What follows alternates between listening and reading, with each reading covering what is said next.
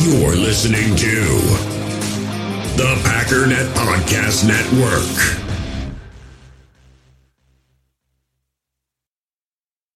We all have smartphones, and we all know they're pretty amazing, but they also can be amazingly distracting, especially when we're around other people. So US Cellular wants us to reset our relationship with our phones by putting down our phones for $5. That's right, a company that sells phones wants us to put down our phones. And to see what we find, learn more at uscellular.com/built for us.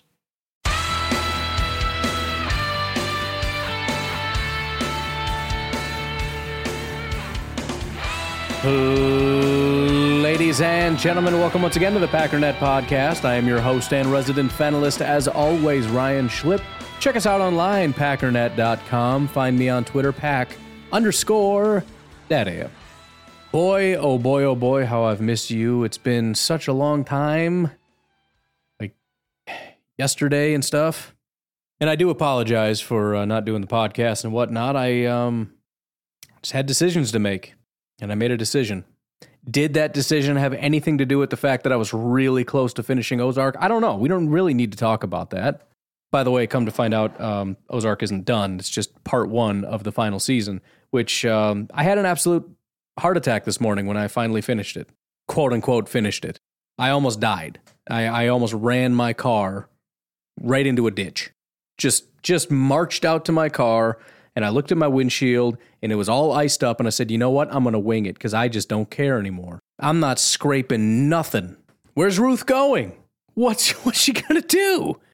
I mean, they no answers to any questions. Everything's wide open. I was also trying to figure out how in the world do you resolve everything right here? I'm just thinking there's going to be a bloodbath. No spoilers. I'm just saying. I understand you're still watching. By the way, I binged all 4 seasons because I don't know if I mentioned that or not. I did. It was a great time. But I'm watching and I'm like, there's like 10 minutes left, and the only way I see out of this is everyone's just going to die. Like, there's just going to be a massacre. But it's not over. So there you go. Anyways, today is largely going to be talking about coaches, because we did have some very big news. Everybody's best friend, Rich Bisaccia, which, by the way, I told you I was not going to learn the man's name until we hired him. Well, we hired him, and you pronounce his name Bisaccia, which I guess it's always one of those things where once you find out, it's like, I should have known that. Like, how did I not know that? That makes the most sense, and I chose to go with the thing that makes less sense for some reason. I don't know why. I think there's a part of me in my brain that looks at it and says, I'm not going to say the one that makes sense, just out of, like, rebellion. Like, that looks confusing, and I'm going to say it a stupid way, because that's what I feel like doing. Default to phonetics, I guess. American phonetics. But he was hired, I believe it's officially official, as the special teams coordinator. They haven't updated it yet on their website, but that is my understanding, as he'll be the guy. So as of right now, Matt LaFleur is our head coach. Adam Stenavich is our offensive coordinator. Jason Vrabel is the wide receiver / passing game coordinator. Luke Butkus is the offensive line coach. The tight end coach is John Dunn. Running back coach is still Ben Sermons. Then you have assistant quarterback coach Connor Lewis. So we still have a quarterback coaching vacancy as far as I know. Whether or not Connor Lewis gets a promotion or we find somebody else, I don't know how that all works out. Assistant offensive line coach Ryan Mahaffey. Offensive quality control coach is Tim Zetz. Coaching assistant in the minority fellowship is Ruvel Martin. Ruvel Martin. I was going to say, I know that name. He's a wide receiver. Played for a lot of teams, but played for the Packers from 2005 to 2008. So that's kind of cool. Anyways, we'll get into that. Well, no, let's just do it now, because I'm probably not going to go through all these because they're not all that interesting. But he played for the Chargers 2004, 2005, Amsterdam Admirals 2005, Green Bay Packers. So he was all over the place in 2005. From 2005 to 2008 with the Green Bay Packers. Then he was with the St. Louis Rams 2009, Seattle Seahawks 2010, Buffalo Bills 2011, 2012, and has been away since 2020 when he joined the Green Bay Packers as the minority coaching fellowship. So I'm behind the times. I don't remember seeing him on here. I don't know. I guess I just didn't notice, or it wasn't listed. I don't know. Anyways, defense, Joe Barry, defensive coordinator. Jerry Gray is the defensive back / passing game coordinator. Jerry Montgomery, D-line coach. Kirk Olivedati is the inside linebacker coach. Mike Smith, outside linebackers. Ryan Downard is the assistant defensive backs coach. Wendell Davis, defensive quality control coach. And Justin Hood, defensive quality control coach. Special teams, again, Rich Bisaccia is going to be the coordinator. And presumably, assistant special teams coach will remain Raina Stewart. And then we got strength and conditioning is the coordinator, Chris Gizzi. Strength and conditioning assistant, Thaddeus Jackson. Strength and conditioning assistant, Mark Lovat. Strength and conditioning assistant, Grant Thorne. So that is going to be the full makeup again once we get the official word on the special teams coordinator, or at least it's officially official as announced by the Green Bay Packers. And I think the only remaining quarterback or position is the quarterback coach, I believe. I don't know what they're going to do with that. I don't think there's any hard and fast rules with this stuff. You can kind of do whatever you want. But I wanted to highlight a couple different things, and one of the things I wanted to start with, Packers.com had a couple different things as far as videos introducing a few of these different guys. So I just wanted to play a little bit of that and kind of hear some things from their own mouth as we continue on. The first one, Adam Stenavich. This is Stenavich one-on-one, becoming offensive coordinator. The thing that I really like about this, as well as the interview with Butkus, who we're going to look at a little bit, is that, once again, I think we put way more into this than we should. Or teams put less into this than they should. But we always look at these things, and the same is true with Bisaccia, which, everybody's building up Bisaccia to be the savior, and then a lot of people, what we're going to be doing a little bit today, is sort of tearing that narrative down, but then also looking at it and saying, it doesn't matter, none of this matters anyways.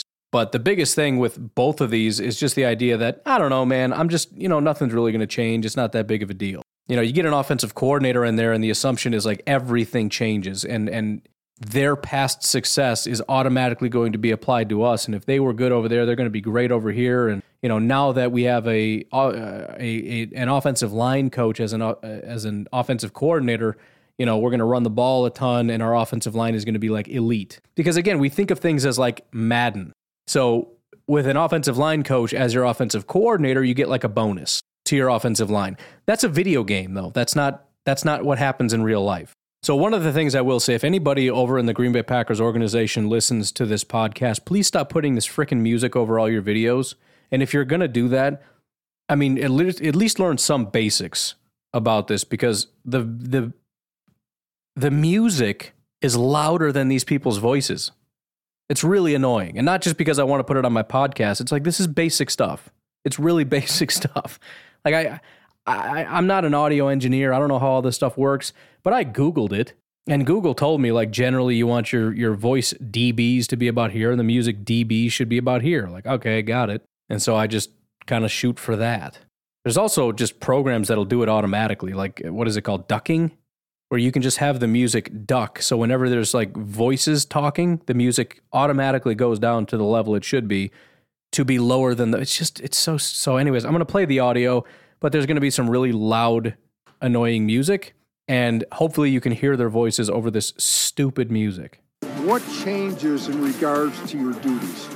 I think obviously the run game side will still kind of be the same with all that stuff, and then just being more involved in the passing game, passing a lot of the stuff off to Coach Butkus up front, which I'm super fired up about.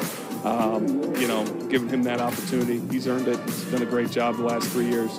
But just being a little bit more involved in the passing game. Okay. So again, it's just funny hearing from his perspective what's actually different about things. Like, what's different? Well, just, I basically was like I basically already was the offensive coordinator. I just didn't handle any of the passing stuff. I helped with everything, including offensive line and everything involving the run game. I just was left out of the passing stuff. Now I'm just going to be adding in passing stuff, but doing the same job. Oh, okay. That's it. That's the answer. What changes as far as your role? I'm just going to be doing more passing stuff. Otherwise, nothing really changes. Huh. Got it.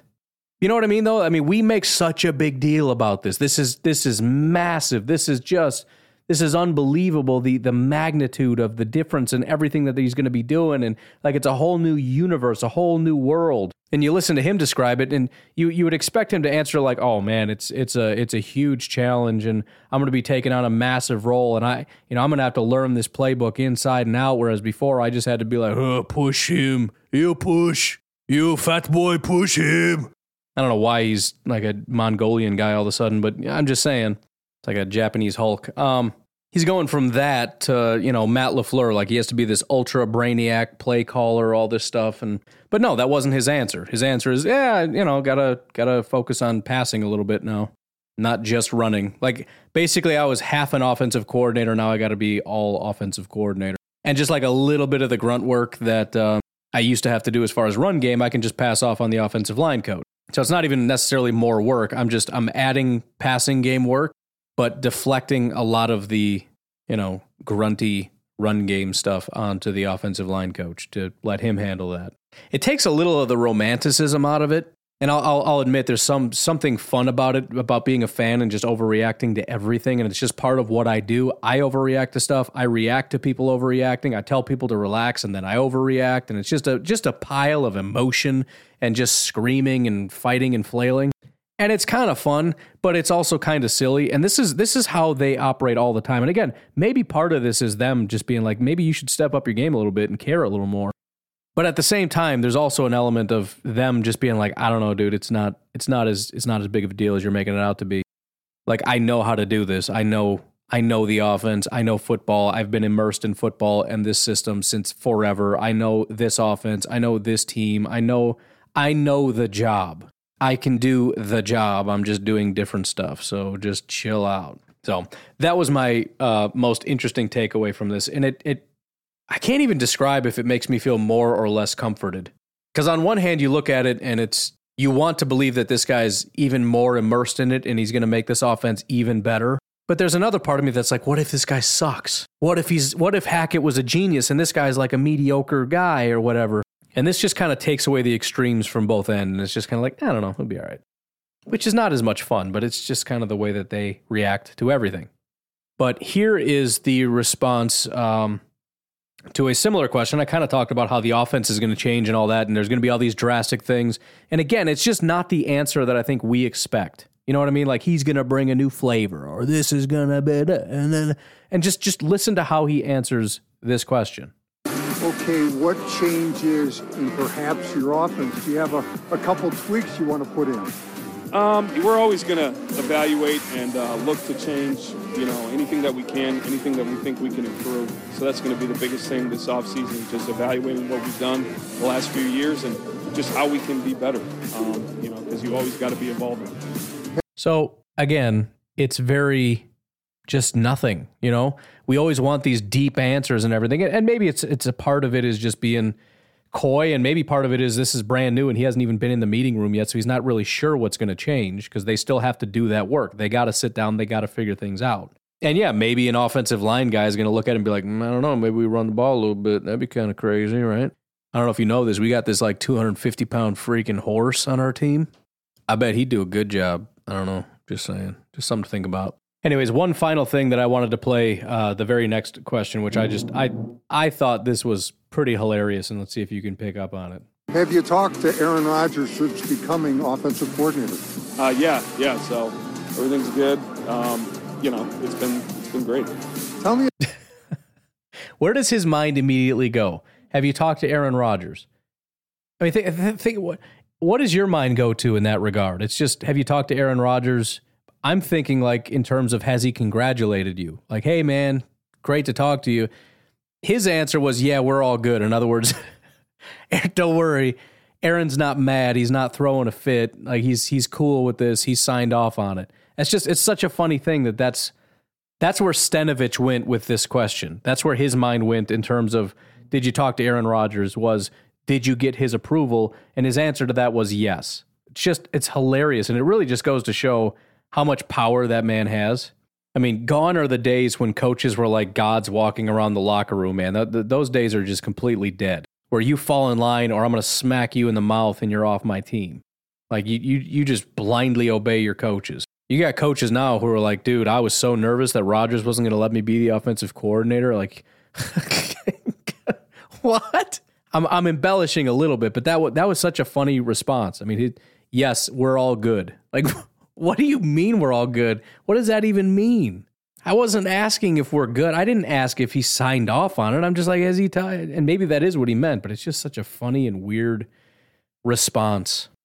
And I'm not faulting Rodgers or anything or saying he's a diva or anything like that. It's just funny that is, and it really kind of paints a picture of the organization kind of being on eggshells around Aaron Rodgers.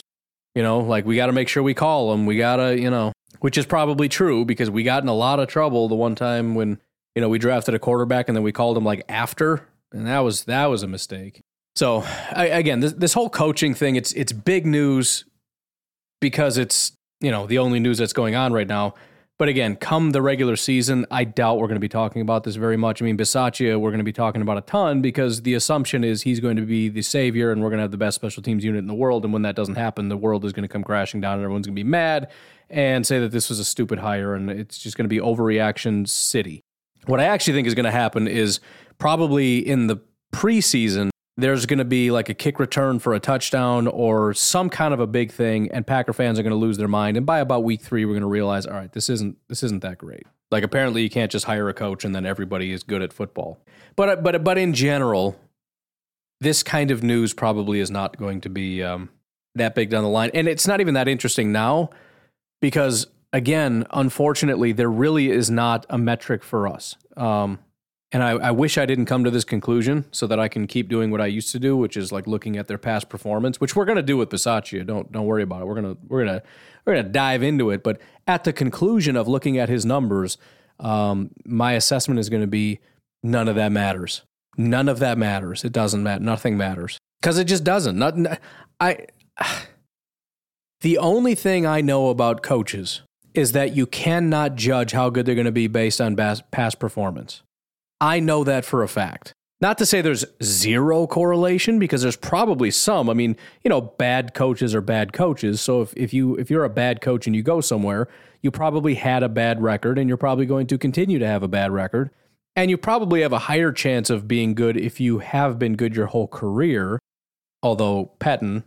But, again, there's probably somewhat of a higher correlation there, but it's such a negligible metric that it's really just not even worth mentioning. It's such a waste of everybody's time. I mean, I was so hard after Jack Del Rio because I just did a deep dive on stats and all this stuff, and I came to the conclusion that this guy was just phenomenal. And maybe he's still phenomenal. I don't know. I haven't really followed up on him. I know he's still hovering around somewhere. Where is Jack Del Rio? DC for the Washington Commanders, son. But yeah, I mean, the guy's defenses have been great, so I wanted him. But it just, I don't know, man. Again, even if we say that Joe Barry hasn't proven to be much better than Mike Pettine, why would that ever be the result that you would expect? Because based on past performance, Mike Pettine should have this defense top 5, unquestionably.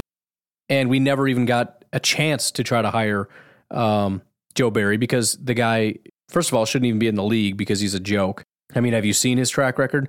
So I again, it's just, we're going to talk about it because it's what we're here to do and we'll go over it. But there's just nothing, man. And I just get so exhausted with going on Twitter and seeing people constantly cite stats and everything else, both positive and negative, because it's useless. It's meaningless. And everything that makes a good coach is stuff that happens in the meeting room that we're not privy to. Right? It's about you. It's about your personality. There is an element of experience and stuff, but I mean, we got to sit down and have a conversation about culture. And in order for that to mean anything to me, I have to know what direction the Packers want to go in. I got to know what guys like Bisaccia come in and say. I got to know what the Packers' plan is, and that's what a lot of it is shared vision. Right, the Packers are looking at it saying, this is the direction we need to go in. And as a result, we need to find a person who has these values, this vision, this experience, this. And so our checkbox is very simple. Have you been successful in the past? The Packers checklist is like 6 pages long, and past experience, or not experience, but past success might not even be a checkbox. If it is, it's on like page 5. So we're kind of just playing our own little game over here of, past success metrics, and the Packers just are not interested in that. And again, Matt LaFleur never would have gotten a job here. And you can debate that and be like, well, no, he was really good with quarterbacks in the past, and the Rams were good, but it's hard to gauge that because he was the quarterback, he was the quarterback coach for Matt Ryan when he won MVP, and that's cool. But Kyle Shanahan was the offensive coordinator that put together that offense that made it really, really easy for Matt Ryan to operate and all that kind of stuff. And let's not forget that also includes a head coach who is involved in that. And the same with the Rams, right? It's Sean McVay's offense. And so the real test is when he went to Tennessee, because that's when he gets to be the guy calling plays, and it was a failure. Their offense went backwards, and that was like Derrick Henry's breakout year. And they went backwards. Now, there were circumstances and all that, but again, there's no data that says he's going to be great. I mean, you can make excuses for why you're bad, but that doesn't make you good, right? So it's like if you ran a 40, you're a wide receiver, and you run like a 4.80, and it's like, yeah, but I got a bad ankle. Well, that doesn't mean you run a 4.25. It just means you're probably faster than a 4.80, but it doesn't mean you're fast, and I'm not going to draft you. Well, because he's fast. How do you know he's fast? Well, he ran a 4.80, but he had a bum ankle. Well, what does that mean? It's the same thing with Matt LaFleur, and his quarterback was hurt. And we built an offense around a tight end that was hurt for the entire season. Okay, what did you do that was good? Well, I mean, not much, but I have excuses for why we were bad. Does that count for anything? Again, there was Derrick Henry who kind of broke out, but a lot of people don't want to give Matt LaFleur that credit either. Anyways, let's get over to the video of Mr. Butkus, who seems like if you're looking for an offensive line coach, I don't know that you're looking for anything other than Mr. Butkus. I mean, he's just, first of all, he bears the name, and you just listen to him talk, and you look at the guy, and it's like, yeah, that dude's a Butkus for sure. And you can, it's genetics with this guy. I mean, he may have never lifted a weight in his entire life and has had an office job and just eats like cheeseburgers and ice cream. And if him and I got into it in a bar, he would pick me up and throw me through a wall. He's just a bear of a human being. But anyways, we're going to kick it off again with the same question. What's going to change now? Let's see how drastically things are about to change. Ready? Here we go. Luke, what changes? Because I've been in practice. Adam would take half the line, you take the other half. The on-the-field stuff, I don't see how that could change a great deal. What changes when you are the offensive line coach? Well, we're going to just keep Steno as far away as possible. We got a lot of corrections to make. No, nothing's going to change. We're going to have David. We're going to have everybody just be a part of this thing and lead from the front. And I'm just happy to be along for the ride. We have such a veteran group, a group of guys that it makes it easy to be a coach because they're such pros that they do everything that you ask them to do and more. All right, now he's done. So, again, and a part of it is just kind of being humble. Obviously, the guy's going to be working and burning the midnight oil and all that stuff, and he's going to be working hard. And there's no question in my mind he's downplaying it a bit. However, his answer was literally nothing is going to change. That was literally his answer, and he even went so far as to say, "I'm just happy to be along for the ride." So, and there is an element of that's true, and people were freaking out about the quarterback coach or whatever, and it's like, let's be completely honest, and I understand Jordan Love is a factor here too, but what is a quarterback coach teaching Aaron Rodgers at this point? Same with offensive line. I mean, they've got a lot of work to do in terms of game planning, and there's some coaching, and obviously there's young guys that need stuff, but how critical is your offensive line coach to David Bakhtiari's success? And I'm sure you get Coach Hahn on here. He's probably throwing his phone across the room listening to me say this. But, I mean, realistically, if you just fired all the offensive line coaches, he could survive. I think he would be fine. Billy Turner could make it work. Again, there's a lot that goes into game planning and all these other details and everything else. But, at the end of the day, a lot of these guys, they know how to play offensive line. They know what they're doing. And it's going to come down to execution. These guys will help them refine, and they'll help them to be better at these things and try to put them in a position to succeed kind of thing, which is not just on Butkus. That falls on Stenovich, and it falls on Matt LaFleur and doing things like with the past season with all the injuries, right? Finding ways to help the offensive line, whether that be helping with tight ends and running backs or just getting the ball out quicker. But again, that was a team effort. And still, it really just came down to game planning around the offensive line. But for the offensive lineman, it came down to execution. You go out and do the best you can do. But we're going to have a fail-safe called get the ball out of your hand as quickly as possible because we just please do that. So it is kind of funny, and it should give us some reason to be at peace and recognize that we're in good hands. The offensive line is not going to fall apart because Stenavich has taken his eye off of the offensive line, and he's the whole reason that this thing was working, and Butkus is not as good, and so now our offensive line is going to fall apart and all that. I mean, again, this is how we dramatize things. I'm not saying you're doing that necessarily, but in general, that's kind of how we assume that they do so much. And I think there is a good amount in terms of how you practice and what you emphasize and again, the game planning and all that. But I think once the coin toss happens, it's really execution, right? And these guys just got to go out and execute. Anyway, skipping around a little bit, he was asked the question about our center. So anytime you get an opportunity to listen to one of your coaches talk about one of your players, especially a guy like Josh Myers, who is obviously promising, obviously someone that you hope can be a very good football player, but was injured, so we didn't get a full look at him. You want to hear what they have to say, so here's what he had to say. Luke, let's talk about your current center, Josh Myers. Comes in, starter from day one, unfortunately misses a lot of the regular season. That kid looks like a keeper. What do you think? Man, what a stud. And he's from Ohio State. We'll forgive him for that, but I mean, big, strong, tough. What else do you look for in an offensive lineman? He's smart, he's strong, he's tough, and he's a big center. Great kid, and he hasn't even begun to scratch the surface yet. Luke, you came up. I mean, that's, again, it's all mostly vague, right? It's all kind of coach speak type stuff, but it's still what we want to hear. And I again, coach speak doesn't mean lying necessarily. Matt LaFleur lies. That's true. When Matt LaFleur is asked about Justin Fields and says he's a great quarterback, he's lying, right? You could ask him about the worst player in football, and he'd be like, "Oh, he's a great player, and we gotta draw up a special plan for him because he is uniquely talented." Right? You ask him about a practice squad player that's not even playing in this game, and be like, "Dude, that guy, you better watch out for that guy.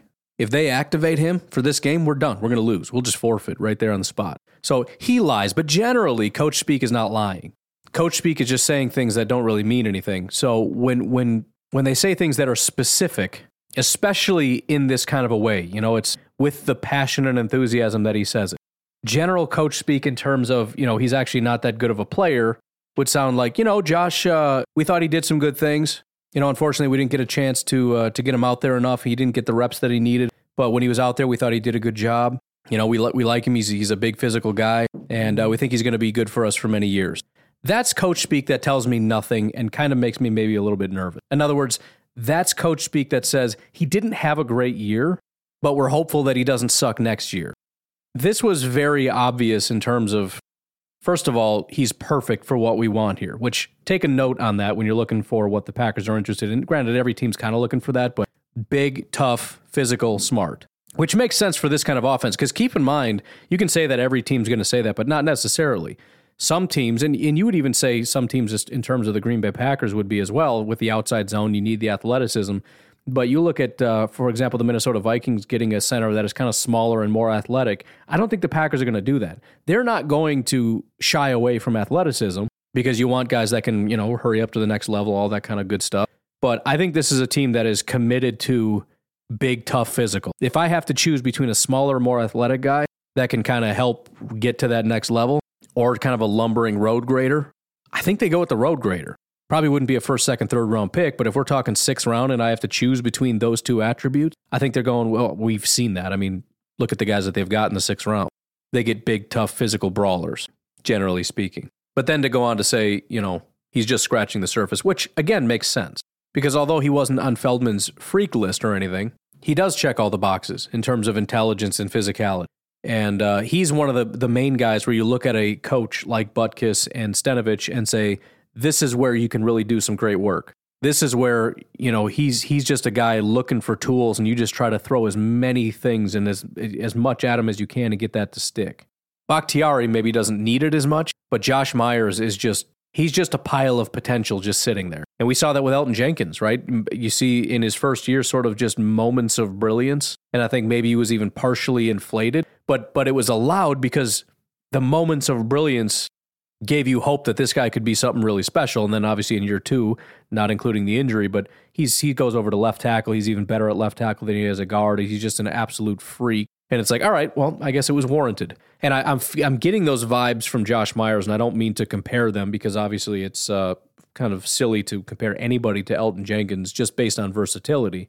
But there is a similar vibe in terms of excitement based on the highs, sort of a general disregard for maybe not some of the lows, because I think most people are looking at it and going, yeah, but his highs and what he does best, I'm more than content with. He made a couple mistakes. And I think he fits the culture perfectly. I think he's going to be a good center in terms of intelligence, but also just the fact that we do need the offense to get better from a pass blocking, but especially a run blocking standpoint. And I think he's built for that. I think he's the kind of guy that, he needs to learn a little bit, but when he gets into it, I mean, he's going to be kind of similar to Corey Linsley in terms of just being a brute. And when he can turn that on, he's just going to be throwing people around. But anyways, that's all I got for Butkus in terms of what I wanted to share. I'll be honest, man, I'm excited about it. I don't know what the future holds. And again, we'll get into specifics and all that, looking at our new special teams coach and tight ends coach and all that. But I'm feeling good about it. Again, I've talked about Stenavich and the fact that I think he's the right guy for the job. I just think he's built for this. I think he probably has, and maybe even more so than Hackett. And listen, Hackett is probably more of an offensive mind, like a well-rounded, experienced offensive mind than Stenavich is. But again, if you're looking for a guy that just is on the same wavelength as Matt LaFleur in terms of how an offense should operate, in terms of what I want this offense to look like, in terms of understanding at a molecular level in his DNA, he is this system. And Hackett wasn't necessarily. I mean, he did some West Coast stuff, different breed of West Coast, but he did some West Coast stuff in Jacksonville, but that was kind of a carryover from what they were doing before. Before that, I believe he was an Eric Coryell guy, which is a very different style of offense. So again, he's very well-rounded, very intelligent and all that, but again, if we are looking for like a Matt LaFleur clone and a guy that's really just understands it, I'm excited about it. I think he's a great hire, and on top of that, we kind of had, I don't want to say 2 Stenoviches, because even Butkus would say that I'm not on that guy's level, but the fact that he stays in the building and we've got a guy that's done a great job on the offensive line, who's had an entire year to stand side by side with Stenovich, now gets to take over the offensive line. I have complete confidence in Butkus doing that job. I have complete confidence in Stenavich as an offensive coordinator. Matt LaFleur is still our head coach. I mean, everything is falling into place. The only question really is the tight ends coach, the soon-to-be quarterback coach, which I don't super care about. Maybe that's a stupid thing to say, but I just don't. Can elaborate on that on the other side of the break, because I do want to take a break. And our special teams coach, which I think I share a similar sentiment to what a lot of other people say, which is if we're just mediocre, I'm fine with it. I think if we expect the top 5 special teams unit, we're just setting ourselves up for disappointment. Not that it's impossible, but it's extremely unlikely. But, I'm good with it. So I'm kind of just at peace with everything. I think everything's kind of fallen into place. Obviously, these are all just coaching things. We got to see how the team falls into place. And there's some major pieces to fall in line, and we're not going to have answers on a lot of this stuff for quite a long time. I do expect an answer from Aaron Rodgers relatively soon, but I'm about 90% certain he's coming back to Green Bay at this point. So, I mean, if he doesn't, then we got a lot of work to do in terms of figuring out what the heck is going to happen from here on out. And I suppose I'm a little ashamed. I'm not ashamed. Why should I be ashamed? I'm excited at that prospect. And I know people are going to be mad at me because, how could you be excited about it? Because there's different parts of me. The part of me that acknowledges that we have a much better team with Aaron Rodgers, and we're probably going to be a pretty bad team without him, definitely wants him back and is confident he's going to be back and is sad as if he's gone. But the part of me that is just in love with the game of football and the process of building a team and all the picks and all the just the new direction and all that, just the romanticism of it, if I can continue to use that word throughout the podcast, it excites me. It does. I mean, it's the same thing as the draft, right? The draft it doesn't really mean much. You don't really get much contribution from draft picks early on, but man, is it exciting when you just daydream about it for months and months and months, right? When they actually get on the field, who cares? But man, the process and the buildup and the planning and the thought behind it and all that, it's fun and it's exciting. And I guess I'm okay with it. I'll just put it that way. So I just want an answer, and we'll deal with it when it comes. But I am extremely confident that he's coming back. To the Packers, that is, not coming back and demanding a trade or whatever nonsense everyone's insisting is going on out there. Call it nonsense. Go ahead and clip this for when he asks for a trade, and then you can call me stupid. That's fine. I'm used to it. Anyways, we do have to take a break, and we're going to do that right about now-ish. I want to real quick tell you about A Modern Frontier, amodernfrontier.com. My buddy Adam is selling meat because he's just living my best life. It's actually not my best life. He has to work hard and stuff. My best life is buying his product while sitting on my butt doing a podcast for a living. But we'll see who ends up to get to, follow their dream sooner or whatever.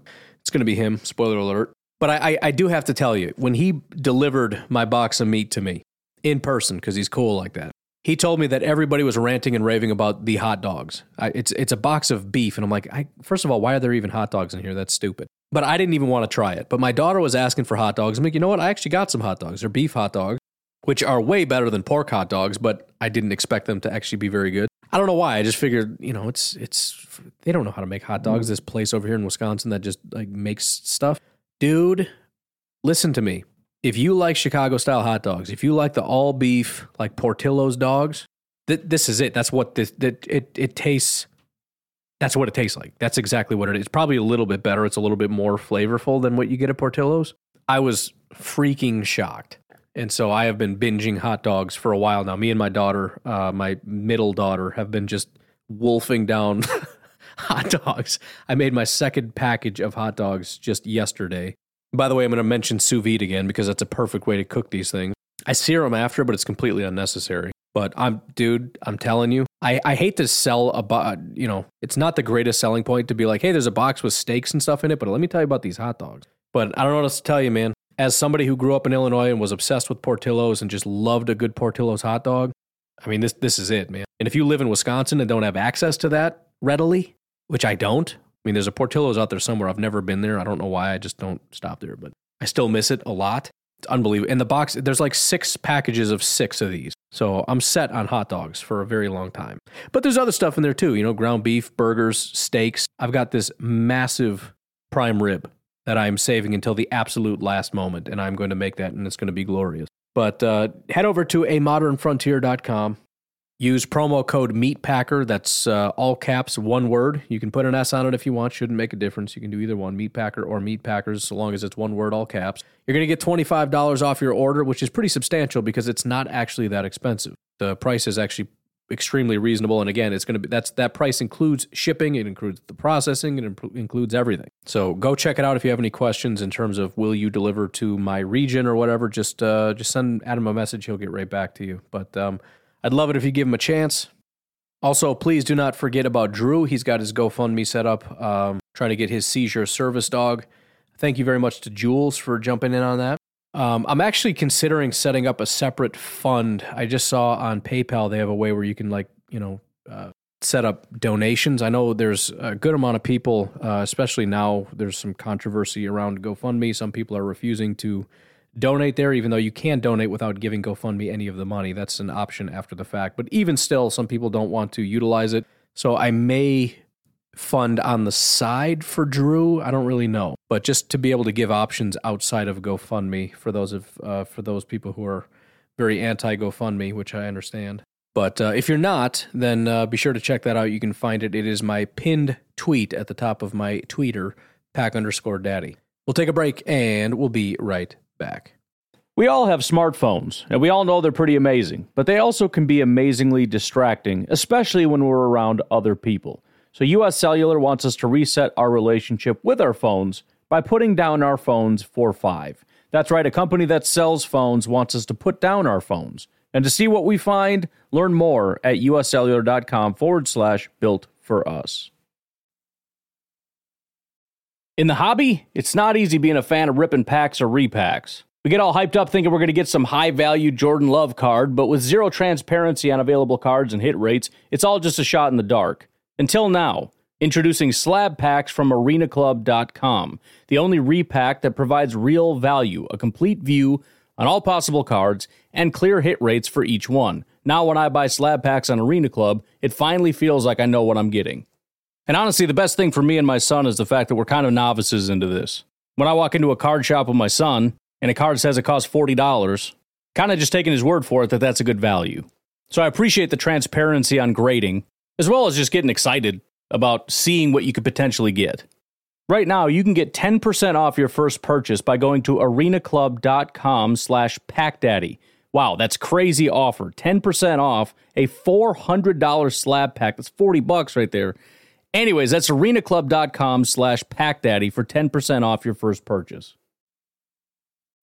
When you need mealtime inspiration, it's worth shopping Kroger, where you'll find over 30,000 mouth-watering choices that excite your inner foodie. And no matter what tasty choice you make, you'll enjoy our everyday low prices, plus extra ways to save, like digital coupons worth over $600 each week. You can also save up to $1 off per gallon at the pump with fuel points. More savings and more inspiring flavors make shopping Kroger worth it every time. Kroger, fresh for everyone. Fuel restrictions apply. Hey, it's Kaylee Cuoco for Priceline. Ready to go to your happy place for a happy price? Well, why didn't you say so? Just download the Priceline app right now and save up to 60% on hotels. So whether it's Cousin Kevin's Kazoo Concert in Kansas City, go Kevin, or Becky's Bachelorette Bash in Bermuda, you never have to miss a trip ever again. So download the Priceline app today. Your savings are waiting. Go to your happy place for a happy price. Go to your happy price, Priceline. So I just had something occur to me that I think I want to start doing. It's not really a deep dive, and it's not spending a lot of time on it, but it's something I want to do every day. I should save it until after so we can continue on with the coaching stuff, but I know for a fact I'm going to forget. So what I think I'd like to do is mock draft of the day. Not me doing a mock draft. It's just, here is a mock draft that was done. Here's who was picked for the Packers. It's kind of a way of seeing what's going on out there in the draft community. So PFF, I just did this because I was going over there so I can look at a couple different things for Bisaccia. Which, by the way, it just now dawned on me how very close we are to... there's a lot you can do with that last name. I mean, dude, I shouldn't say it because someone's going to steal it, but there are some T-shirt opportunities with that last name. Life's a Bisaccia, right? I mean, it's come on. I mean, what's the first thing that should come out of your mouth on a punt return when our guy muffs the punt and the other team recovers it? Son of a Bisaccia. I mean, son of a Bisaccia, right? Anyways, I got to use my button today, so we can move on. Anyways, PFF did a mock draft, so we might as well look at it. I'm not going through the whole thing, but at pick 28, the Green Bay Packers select tackle Trevor Penning, Northern Iowa. Here's what they had to say. While the Packers' needs could drastically change before the draft, they could use a tackle. At 6'7", 321 pounds, Penning is a monster who is extremely physical in the run game. He will need to clean up his anchor and pass protection against more physically dominant edge rushers in the NFL, but he has exciting potential for a team that's proven capable of developing offensive linemen. Isn't that the truth? So while we're here, just gonna go over it. And again, there's going to be some repetition and all that, but I want to continually bathe our minds in this so that we start to get more familiar with draft prospects without making the whole show about the draft, because some people don't care. So it's a very non-intrusive way of making this, getting us all caught up to speed here. But as I said, Northern Iowa, Trevor Penning, 6'7", 321 pounds. The guy is an absolute monster. We talked about him, I think, the other day when I went through some different stuff.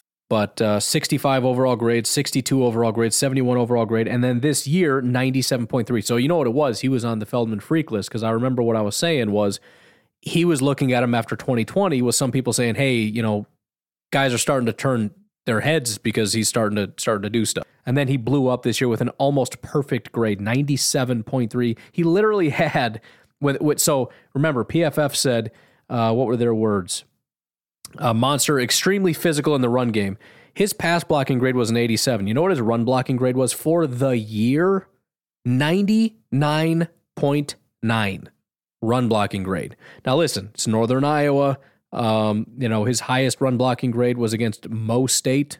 After that was Youngstown State, Western Illinois, Illinois State, Eastern Washington, South Dakota. So these are not the greatest in the world, but dude, I don't care. You're in college and you get a 99.9 run blocking grade. You're an absolute freak. He gave up 1 sack for the season this year, 4 hits, 6 hurries for a grand total of 11 pressures, 98.5 pass blocking efficiency. He has played left tackle exclusively for 2 years. In 2019, He did play left tackle primarily, but he did play 9 snaps at right tackle, as well as 74 snaps at right guard.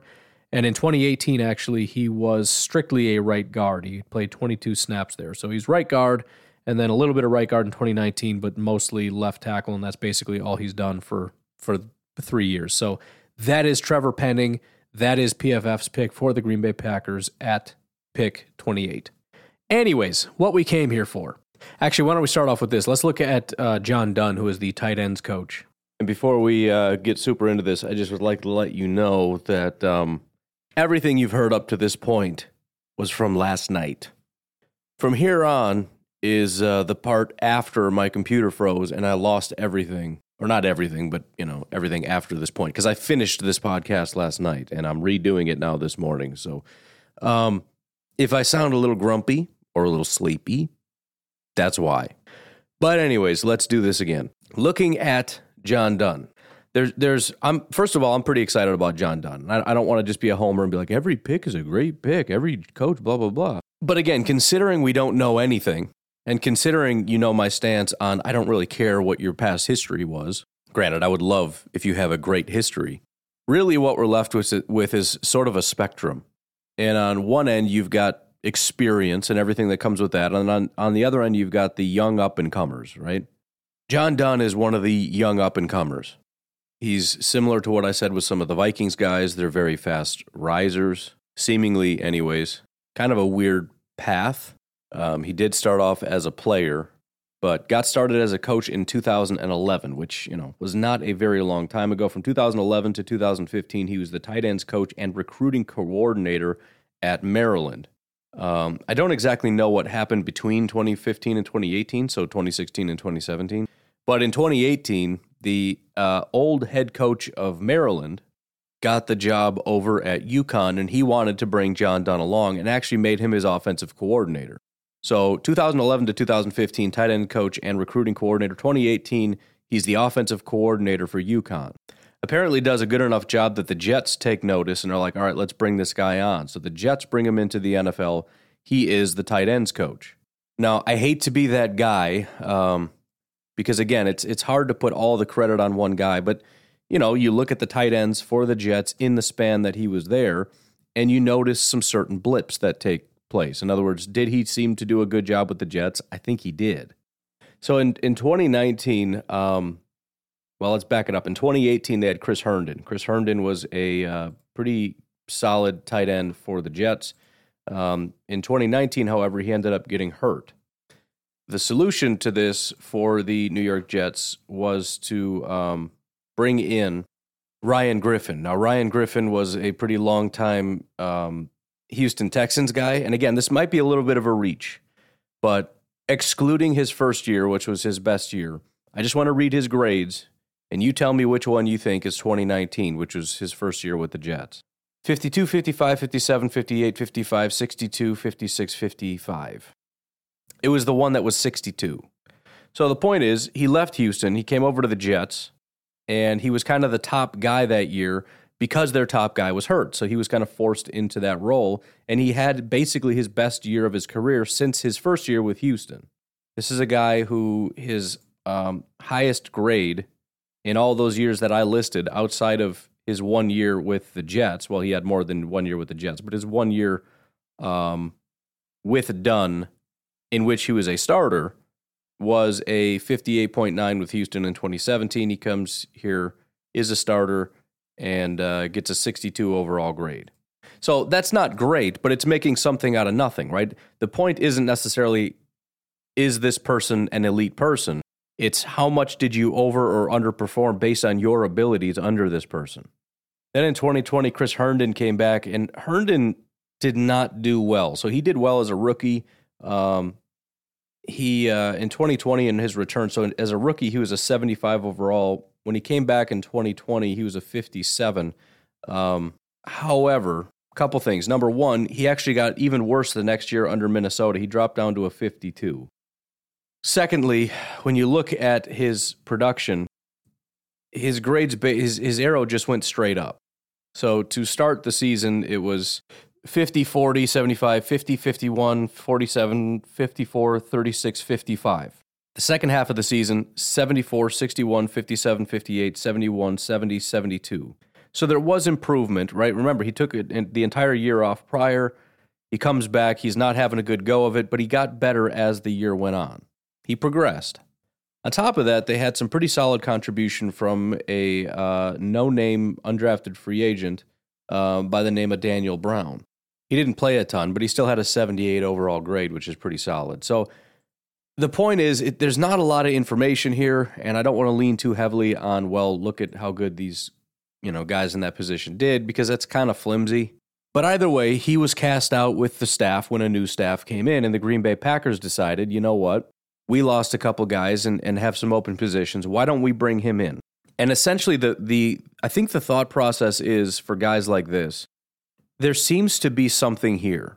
There seems to be a baseline level of talent, but the experience is really minimal and it's really scattered, right? He did tight ends and recruiting in college for several years. Then he had like one random year as an offensive coordinator, and then 2 years again as a tight ends guy at a garbage franchise with pretty subpar tight ends. Let's bring him in and put him into an analyst role. And the analyst role is great because it's basically, if you want a massive crash course in how this all works, that's the job you want. In terms of how the NFL works, in terms of what we need to see, what we're looking for, what information do we need, crash course in our offensive system as well as defensive. I mean, just top to bottom, just blasting you with a massive amount of we need all this data and you need to go find it for us, and how we look at data and all that stuff. And the bottom line is he passed the test. Apparently in 1 year, he did a good enough job to where the Packers decided, rather than, go outside of the building, they want to give this guy a shot. We need a new tight ends coach. He's got tight end experience. And it's kind of perfect because, again, we basically spent a year getting him caught up to speed with how all this works. And so now he's a young, ascending guy, real bright, who has experience with tight ends for, 2015, 16, 17, 18, 20, or no, whatever. Doesn't matter. I think it was 11, 12, 13, 14, 15. What the heck is it? Yeah, 11 through 15. So that was 5 years, plus 2 years with the Jets. So he's got 7 years of tight end experience. He's got 1 year of just massive crash course in, NFL data, Matt LaFleur offense data. And so let's take the training wheels off and see if he can get us there. So I'm pretty excited about that. And again, with a lot of these types of positions, I really generally like a lot of turnover. And maybe that's the wrong way to look at it because the NFL roster itself has a decent amount of turnover. And so if you get the best possible guy, then when you get the new guys coming in, you got the best possible guy training up the new guys in, getting up to speed and everything else. But at the same time, for the guys that have already been there, it's nice to get a fresh set of eyes. You bring a certain set of tools and experience, and you bring that to these positions, and you teach them those tools and everything you know. And bringing a new guy in is just going to bring in a new perspective. And like I said before, you're not losing everything you learned from the last guy. You carry that with you. You just add more to your toolbox because this new guy's coming in teaching you new stuff. Showing you things from a different perspective that you haven't seen before. I mean, that's where guys like David Bakhtiari can continue to grow. There's always little nuggets out there. There's always little things that you can learn from other guys, other players, other coaches. So, anyways, finally, the most interesting hire of all of this is Mr. Bisaccia. Again, we'll look at all the information here, and at the end of it, I will tell you that it doesn't really matter, at least as far as what I'm about to tell you in terms of his record. But again, I do like the hire because if let's do this first and then we'll do the summary. But I'm at least content with it. I think the hype is a little bit too much, but I also think we're kind of getting to the point where like the anti-hype is getting to be a little bit too much. So I don't exactly know where to fall in all that. Should be somewhere in between. I mean, it's a smart hire, but it's not. He's not a savior because nobody is. Let me also start with this. No. Let's just do it. Let's do it. I'm just trying to avoid the grunt work because I did all this already, and it's like, I don't want to go through this again.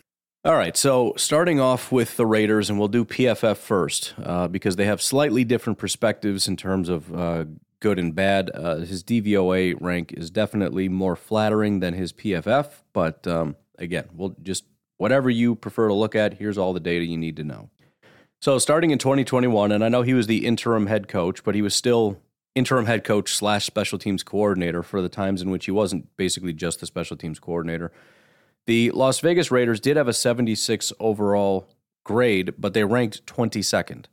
In 2020, the Las Vegas Raiders had a 72.4 overall grade, but ranked 24th.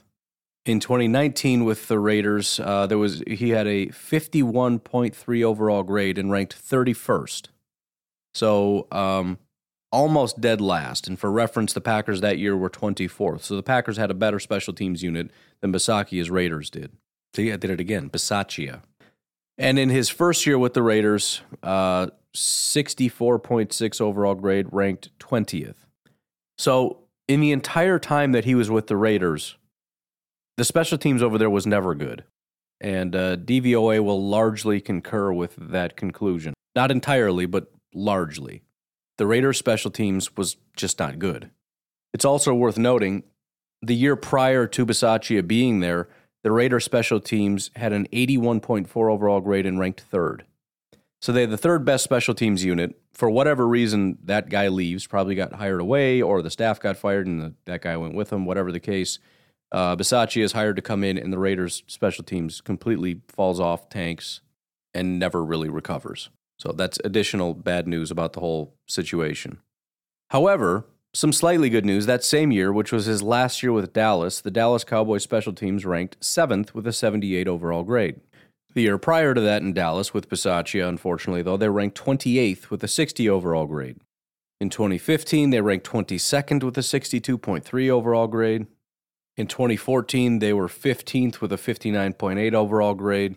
And then finally, in 2013, Dallas ranked 9th with a 62.0 overall grade. And again, there's not a lot of agreement on this between Football Outsiders and PFF, other than the first and last years were kind of the best years in Dallas.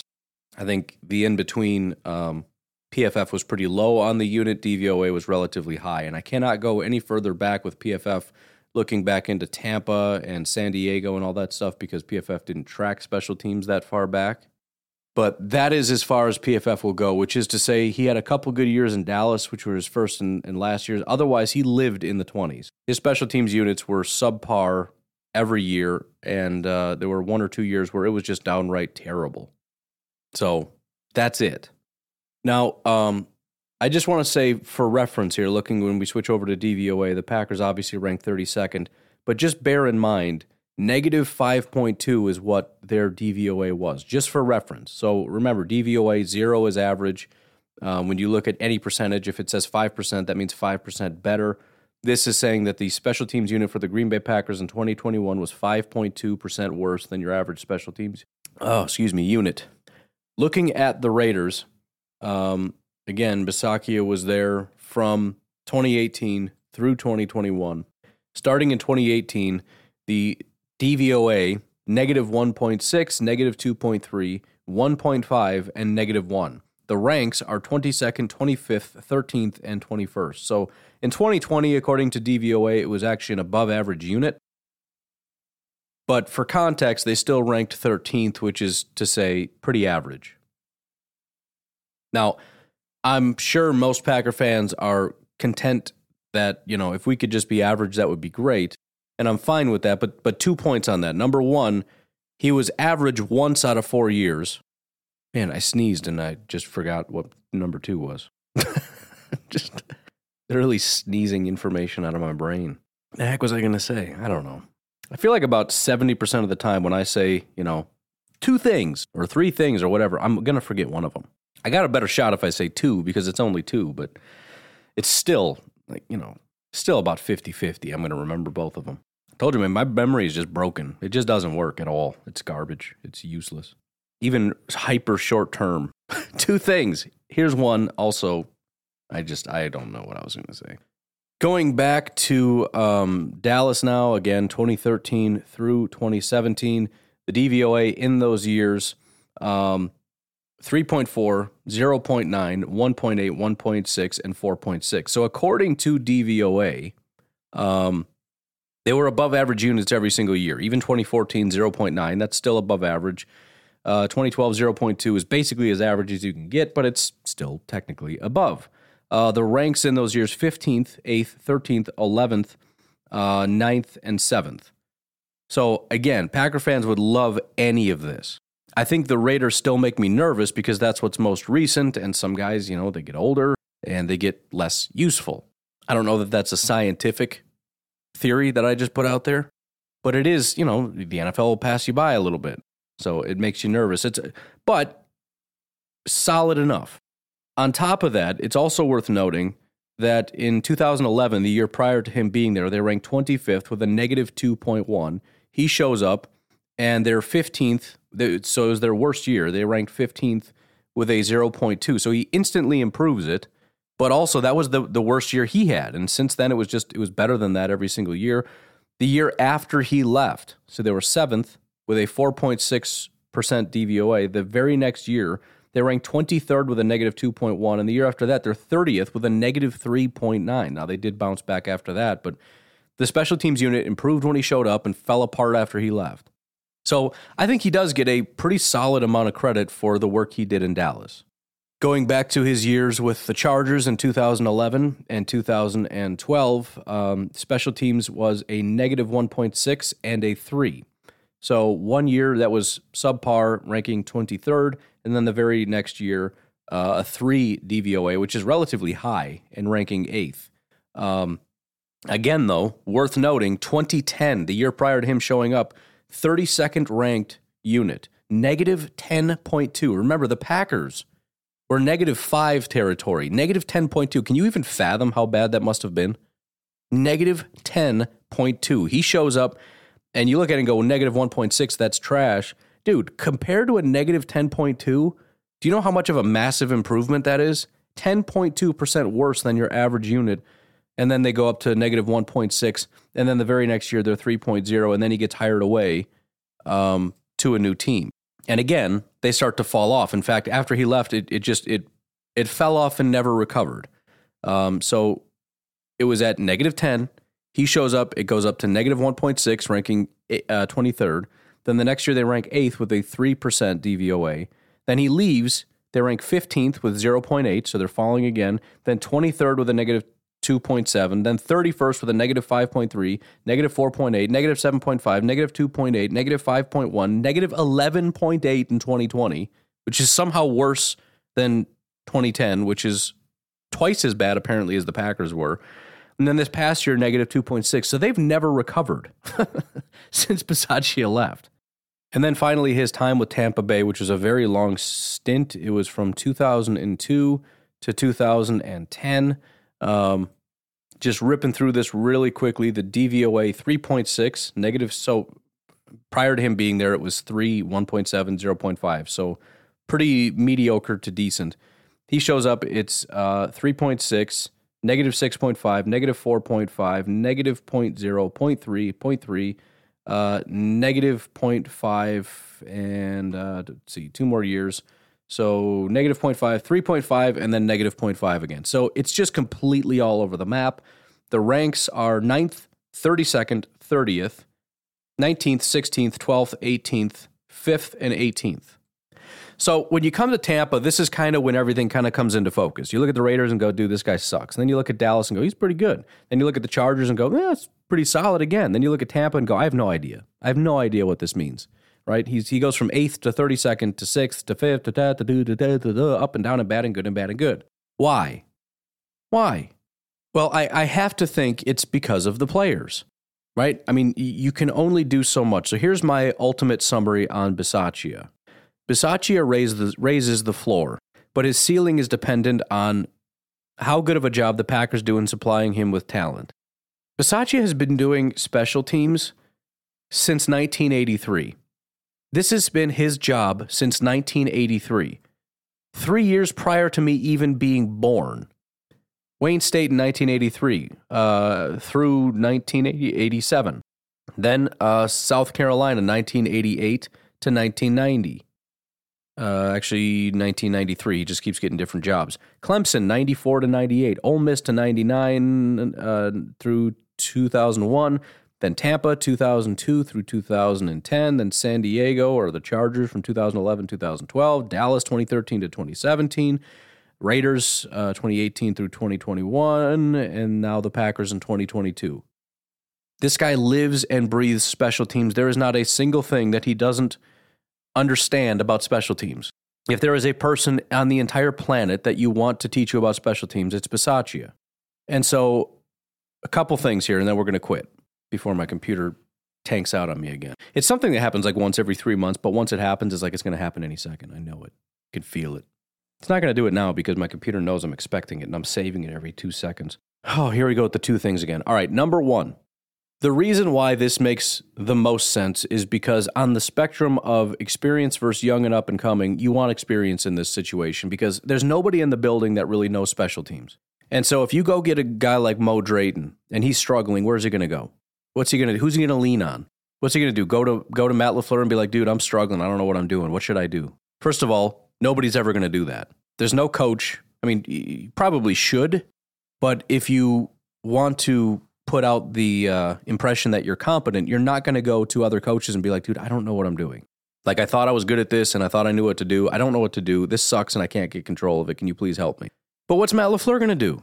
I mean, again, all these guys are smart guys. I'm sure they know some stuff about special teams, but these aren't special teams guys. You are the guy, right? If you're talking offense, there's a lot of guys in the building that understand offense. There's a ton of guys in the building that can help you. Special teams, you're the guy. You're the one that's supposed to understand it. And so there's a lot that goes into special teams, and there's not a lot that goes into special teams from a team standpoint. In other words, you need to know a lot, but you don't have a lot of resources. You're being handed scrap players, but you still have to operate the same way that the offense and defense does, but with less help from coaches and from analysts and from players and from the GM and from everything else. You have less support. So you have to do as much with less of everything. And so we need a guy that just understands from the ground up what is expected and really needs to help support the team because guys like Matt LaFleur don't know. I need you to tell Matt LaFleur and Brian Gutekunst what we need. It's not that they're not willing to be committed to at least some degree, and that's going to be point number 2 we'll touch on. But if we're going to be committed, what does that even mean? What does that even look like? So there's an element of we need a guy that at least understands, we need to have 11 guys on the field. And I know that's kind of a low blow cheap shot, but really, that is a coaching thing. I mean, there was a clip going around of Bisaccia counting the guys on the field.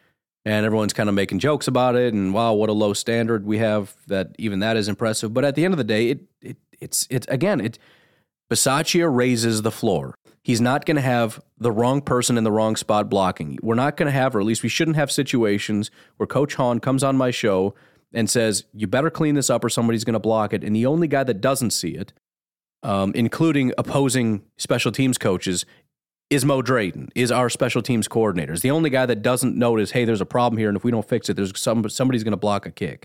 That's the kind of stuff Bisaccia is going to see. He's going to know how to count beforehand and say, hey, we don't have enough guys on the field, and just getting guys prepared and all that kind of stuff. But also, again, supporting the team, supporting the head coach, player assessment. Which guys on this roster are built for what positions? Bisaccia is built for that. If you're talking free agency, if Brian Gutekunst wants to lean on you a little bit and maybe say, what do you think? We've got a little wiggle room here. And that's the other thing. What do we even need help with? You tell me. And again, the GM needs to know some of these things. The head coach needs to know some of these things. But let's not pretend that that's what their specialty is. That's what their expertise is. We need a guy that can tell us that stuff. You see this right here? This over here ain't working too good. If you want this to work good, we need a guy right there. See this spot right here? We need a guy here because he's going to do this and this and this. So if we can get a guy, okay, well, what do we need in that spot? We need a guy like this. All right, let's come in this room. Here's our pro personnel staff. We're looking at bringing in a free agent, right? We've got a spot on the roster we can utilize. We can move this guy off. We got this random wide receiver sitting here. We like him. We'd like to develop him, but we can bump him down to practice squad, if need be. He's not really serving a purpose right now.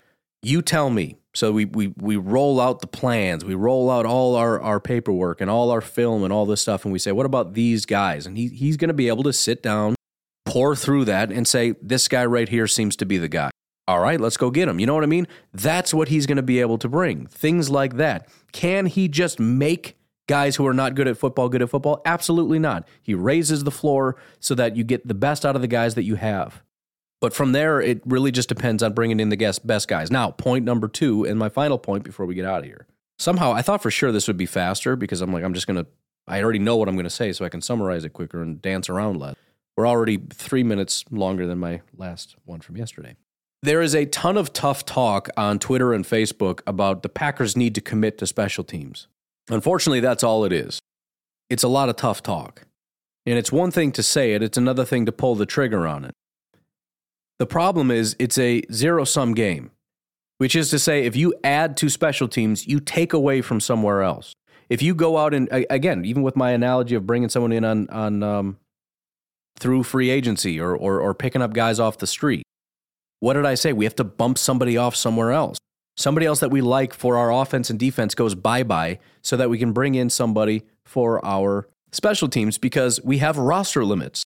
Beyond that, this is one of the things I kind of picked on Mr. Negative for because within 24 hours, I got these 2 separate messages. Number 1, Mo Drayton and our coaches are a bunch of idiots for putting A.J. Dillon on the field on special team and getting his ribs broken. Within 24 hours, we all also get the message, and I'm not just picking on him, this is Packer fans in general, that the Packers should be ashamed of themselves for not committing to special teams and putting more starters on special teams.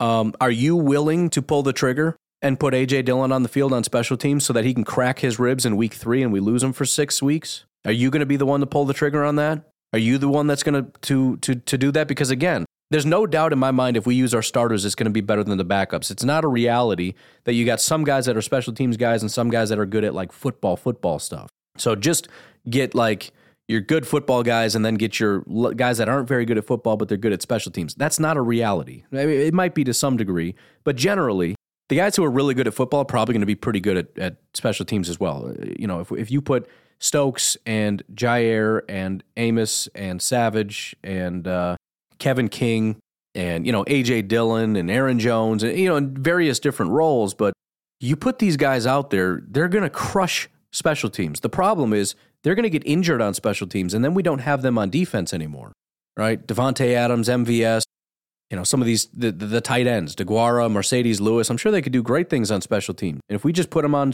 full-time special team, by the way, it also is going to impact their ability to play the game that they're in, right? If they're out there sprinting up and down the field every time there's a special teams play and then has to go back on the field for offense or defense, they're going to get more tired.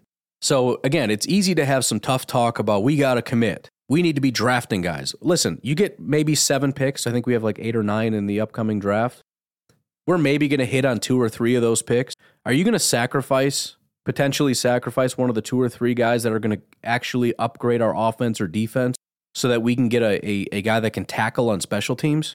You're going to give up a quality linebacker for the next 8 years for the Green Bay Packers so that you can get a quality tackler on special teams because they're different guys? I don't know. I'm probably not. I'm not pulling the trigger on any of those things. So what do? I'm not putting A.J. Dillon out there and risking losing him for however many weeks on special teams.